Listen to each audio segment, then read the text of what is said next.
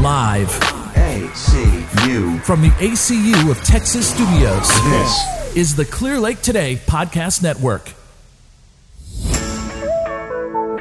Welcome to Meet in the Middle Chronicles. This is Sam Collins. And I'm Norman Papoose. We met in an office and discovered that despite each of us consistently voting for different political parties, we shared a common goal of leaving our kids a better world. When we started talking to each other, we found that we could meet in the middle on many issues that face our nation. That got us wondering, why can't our elected representatives agree, find the middle on issues? I don't give up my values when I compromise, and neither does Sam. But we know that compromise serves our kids better than what we see in the current political atmosphere. We had a successful radio show, then the Chinese bought the station. But we got with the times, and now we have a podcast. So sit back and listen. Today we cover a clash of generations over hair length, the Richmond Second Amendment protests, and that of the California Black Panthers' Second Amendment protests back in 1967, and Stacey Abrams, that venerable Democrat, gives some good advice we think everyone will want to happen. Let's get to it, Sam. Issue number 1. Wait, Norm, you mean we're not going to cover the impeachment trial? Okay, here's some audio. You want the impeachment trial? Here's the impeachment trial. Here is some audio of the major media talking heads giving us their insights into the trial. Let's listen to what they say, these experts, then we can comment.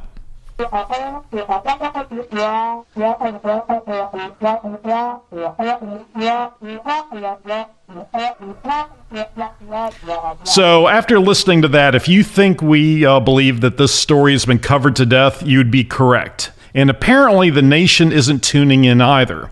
From New York Magazine just this morning, according to TV ratings for the first 2 days of the trial, the 6 networks covering Trump's impeachment averaged a little over 11 million viewers combined. Viewership dropped by about 20% on Wednesday. Compared to other televised political moments of historical importance, it's a fairly weak showing.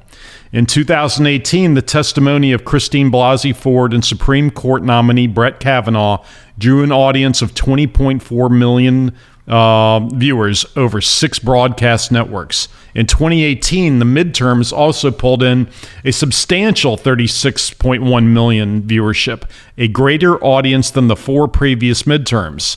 The 2016 election drew an audience of 71 million viewers. Only 60 million to go from 11.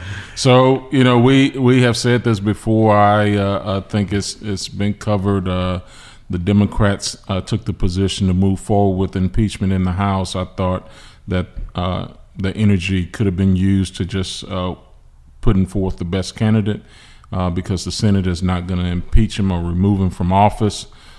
Even though they're going through the motions, I don't think they're going to call any witnesses, and they're going to vote, and probably before his State of the Union address, that will be behind us.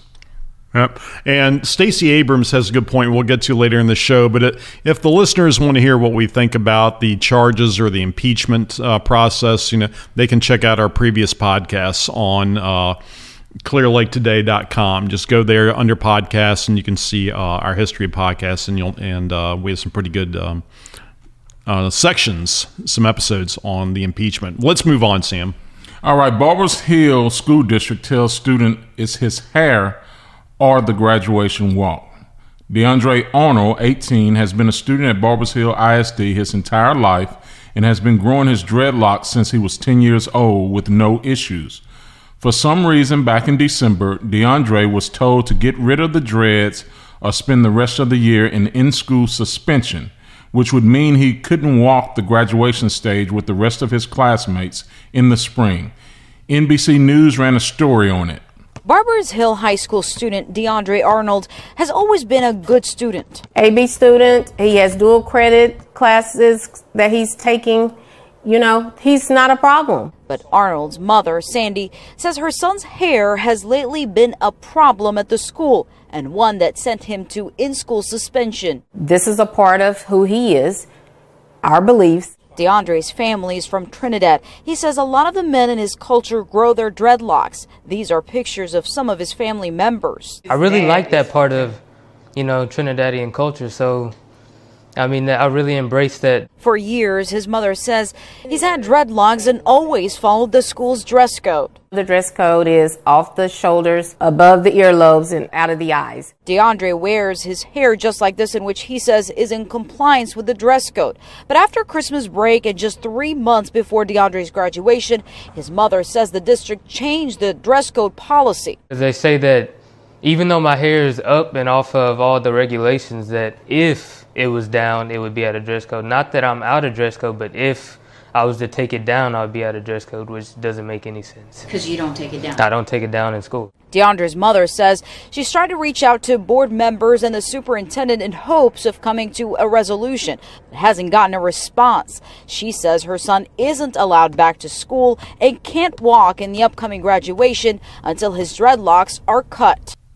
So here's the thing about the hair. One, initially, I believe it's getting attention because it's seen as a cultural issue and maybe discriminatory because he's African American. But there's a new twist to this that has come up from some other students complaining about the fact, other male students who are not minority students complaining that the girls get to wear their hair long or they can cut their hair. So now it's another angle to the story of white male students that are complaining about having to cut their hair also. So that adds another twist to this. What do you think, Noah? I don't think it's a twist. I think it's a stupid rule. Just flat out, it's a stupid rule, and they're enforcing it in a manner that makes them appear that they're picking on a minority student. There is a Facebook, I don't know if it's a page or a post, of a previous Barber Hill student. I think you sent it to me. Mm-hmm. He was on the football team or the baseball team, and in order to get with it and his school spirit, he put some geometric. How would you call it? Geometric parts hair? And designs in his head. Yeah, and designs mohawk. in his head. And those, by strict definition of the Barbers Hill policy, are in violation of their code. Nobody said a word to that kid. So Barbers Hill really needs to issue an apology. They're not going to look good. They don't look good now. They need to move on and look at the rest of their policies to make sure there aren't other policies that might unfairly target students of a certain demographic. So I can't defend this. I'm not going to try to defend this. Well, I think it's indefensible myself that even though it's been in practice 30 years, I personally emailed the superintendent, and he actually emailed me back. He emailed me back with some all caps and exclamation points. Did he really? Yeah. So I emailed him back and let him know that I'm not intimidated by his all caps and exclamation points. Can we put this on our Facebook page? Absolutely. I screenshot it and send it over. And I tried to be diplomatic in my first email, and I told him we would talk about it on the show, and wanting to be fair, he said there was some things behind the story. There's two sides to every story, so I don't know what those details are, and of course he can't divulge information with a private student. I wouldn't expect him to, but he got very defensive about the district's academics and that they were successful, which school districts should be successful in the classroom. That was not. I emailed him about the hair policy. I didn't email him about test scores or the academics. And the other thing, if this student has met all the requirements in the classroom to graduate, why are we having this issue about his hair? And even we did an earlier interview with Matrango over in Tech City ISD, and he says, the school district, a lot of these issues, you create discipline problems about the clothes that you could wear, the hair and things. And I know there has to be some basic rules, but this just seems outdated for the times. And there are more male students complaining, not just DeAndre and his family, but there are other parents. And some parents made their students cut their hair, but this particular family just took a stand.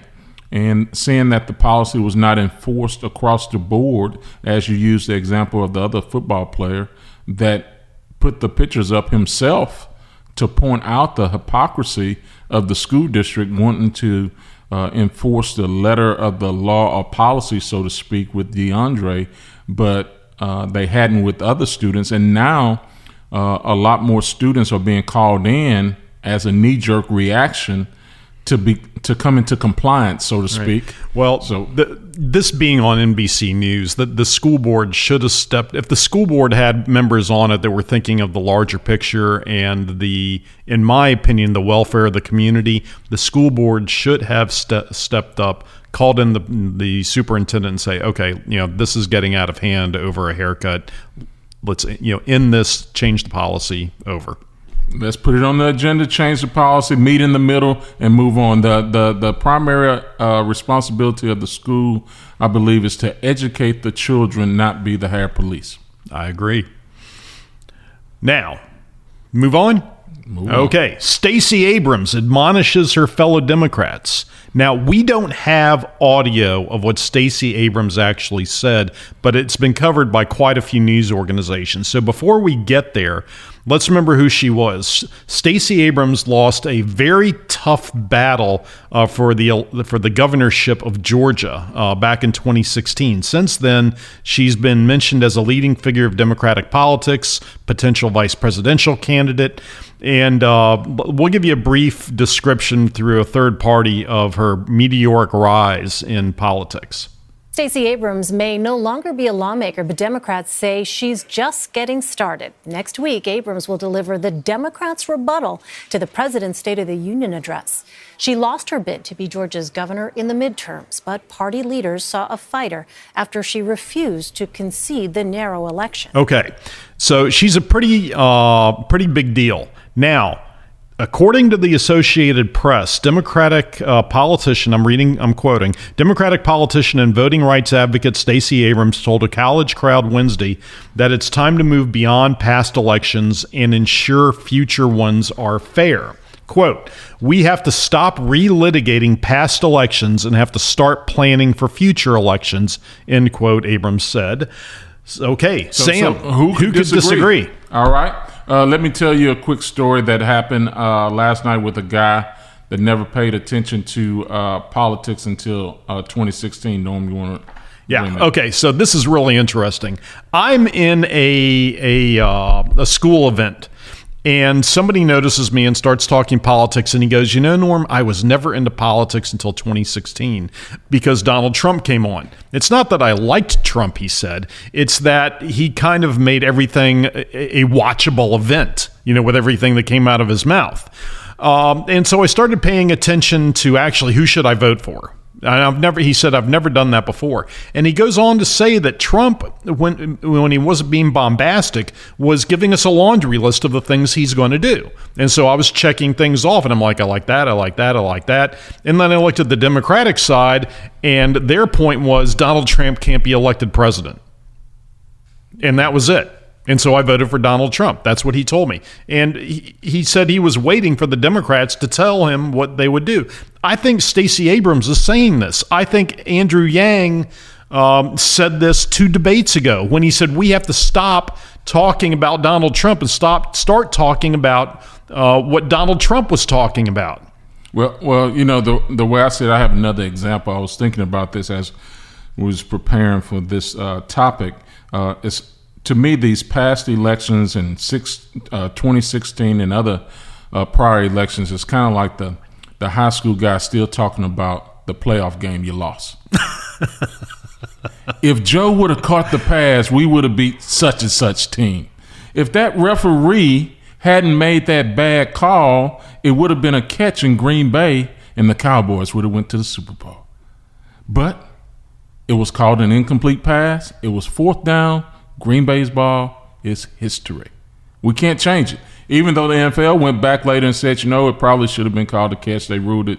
Okay, Sam, it's coming out. Exactly. You're a Cowboy fan. We get it. but the point is these things in history are behind us, and we can. And Abrams is making a point. We should focus our energy, everybody, on going forward. Whether you're Democrat or Republican, I'm not telling you which side, but you should focus on what you can influence in the future You cannot change the past. We can't keep relitigating and going over these things. We can't change what happened. Abrams lost a tough race.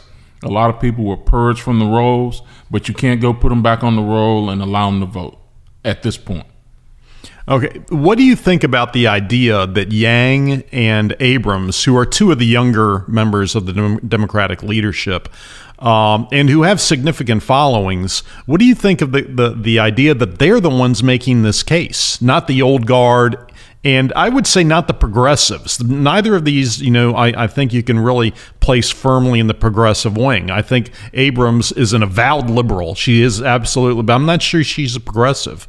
Yang, again, pretty liberal, new Democrat, definitely. But these are young Democrats making this case. And to me, that's really interesting. They are their future leaders, current leaders in some sense, but I don't know if the base feels that they could beat Trump. And of course, Abrams is not a presidential candidate, but Yang in particular, I don't feel he has enough support in the base. And at some point, these individuals that's polling less than 10%, they need to get out of the race, or less than 5% really need to get out of the race so we consolidate the energy and move forward. I think by consolidating the energy, you mean screwing Bernie once again? I'll leave that up to you. No comment. I don't see it that way because one, you got to remember also that Bernie was more independent than Democrat. So just to jump on the Democrat side and expect that you should get all the support from the Democrats, I don't think it's fair to the Democratic I think all Party he either. wanted was a fair process, and we won't go in there because that's not part Stop of this. But I had relitigating the past. I am relitigating you this missed past. the ball. Okay, that playoff game is over. You're not going to be state champions. You don't get to go back and put on your high school uniform and talk about that situation. Okay, the future. Bernie, treat Bernie fair. Okay, next story. Bernie has your vote? No. I'm in the Republican primary. Yeah. All right. The Second Amendment protests in Richmond reminded me of another time a group of Second Amendment advocates upset a state's leadership. Who remembers this? The narrator is Bobby Seale, a Black Panther, the year in 1967. Seale was protesting the state's proposed law that was aimed at keeping the black people disarmed and powerless. Anyway, the next thing I know, I'm marching on the Capitol because we up there to protest a bill they're trying to put in to keep us from carrying guns.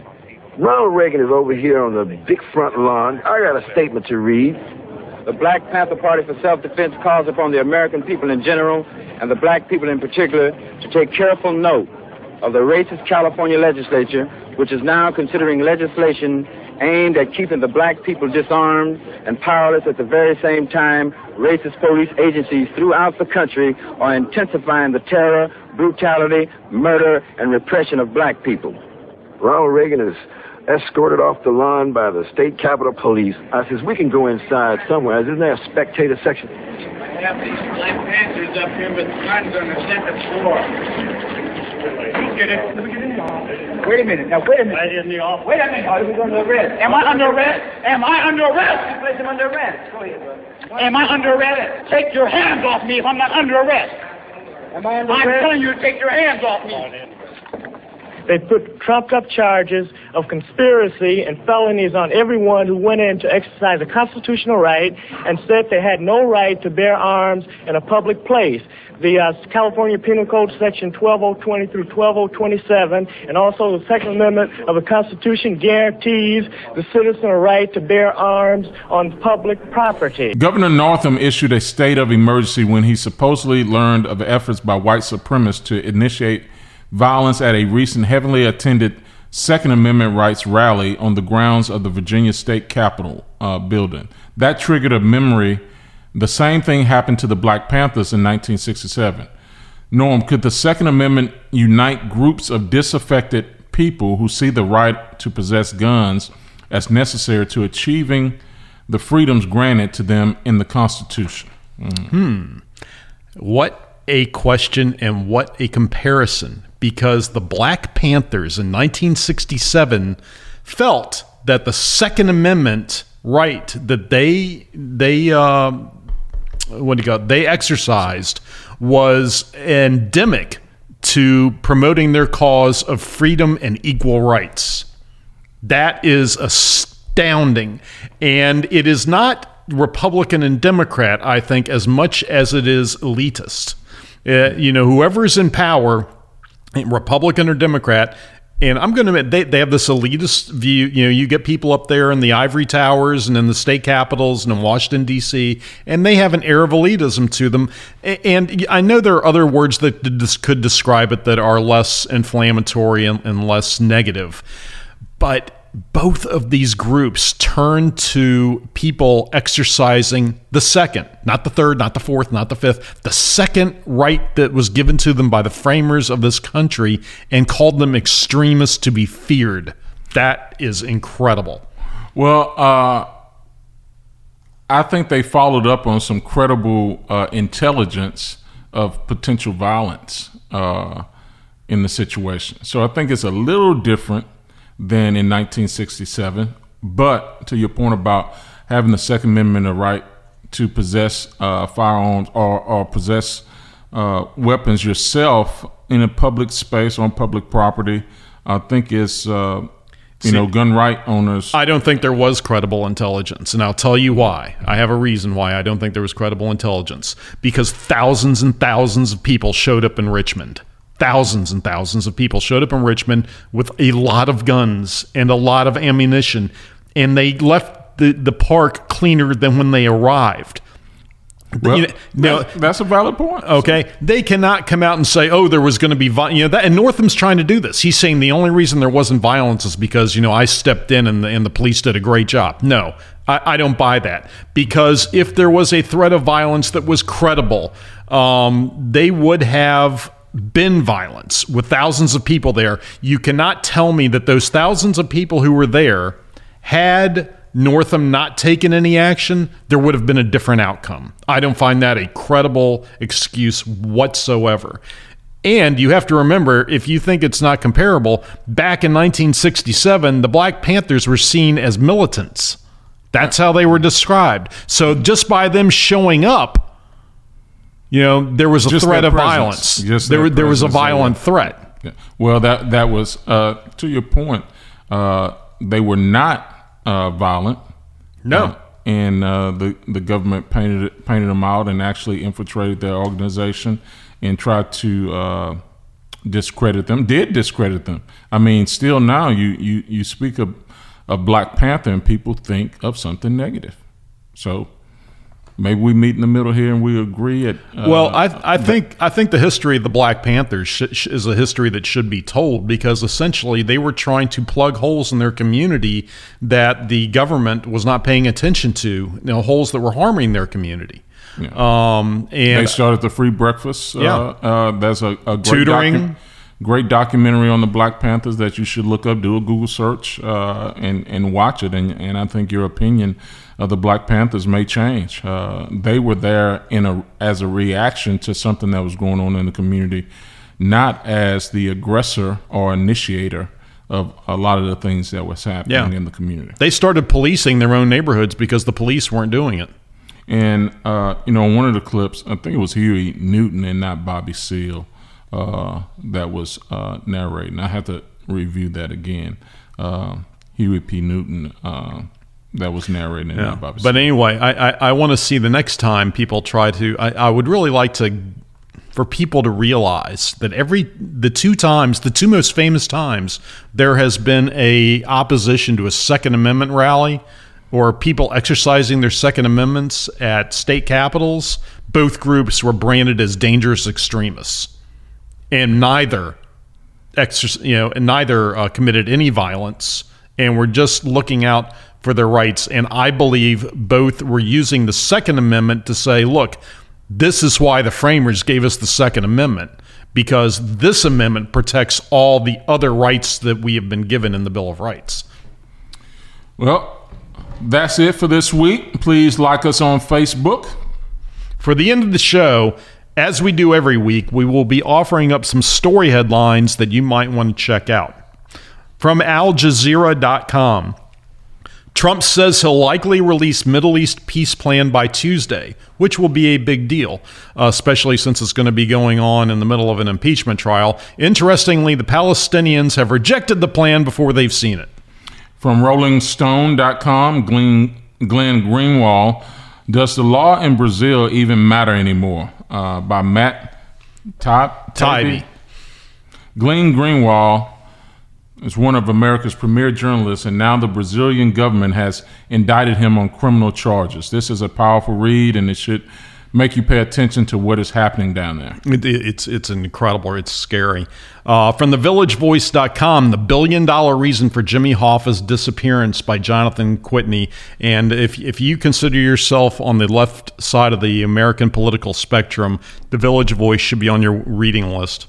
All right. From WMagazine.com, Angelina Jolie's new TV show will teach kids about fake news. I think that's pretty good. I mean, I hope she can pull it off. I hope she does well. I think the public in general does. I mean, we need to be able to decipher between real and what's fake. Read more. Now, this is a great one. From MarketWatch.com. Wells Fargo worker says employment at the bank was more stressful than Gulf War military service. Wow. From thebusinessinsider.com, Sweden busted a man who impersonated a military officer for 18 years, worked at NATO headquarters, and even had contact with Russia. Unbelievable. Okay, from the LATimes.com, children as young as 6 are taking up arms in Mexico. This is about a indigenous tribe's right to self-police. Things are getting so out of hand in Mexico. The indigenous tribes that enjoy special legal identity are now taking up arms to protect themselves against the lawlessness going on in Mexico. And some of the people who, and they have pictures of kids 6, 7 years old, with arms. That's how bad it's getting south of the border. That is sad when you think about a child. The innocence of childhood is being stolen from so many kids. So maybe we'll talk about it later. That's it. Enough people go out and meet in the middle and compromise. Leave our kids a better place.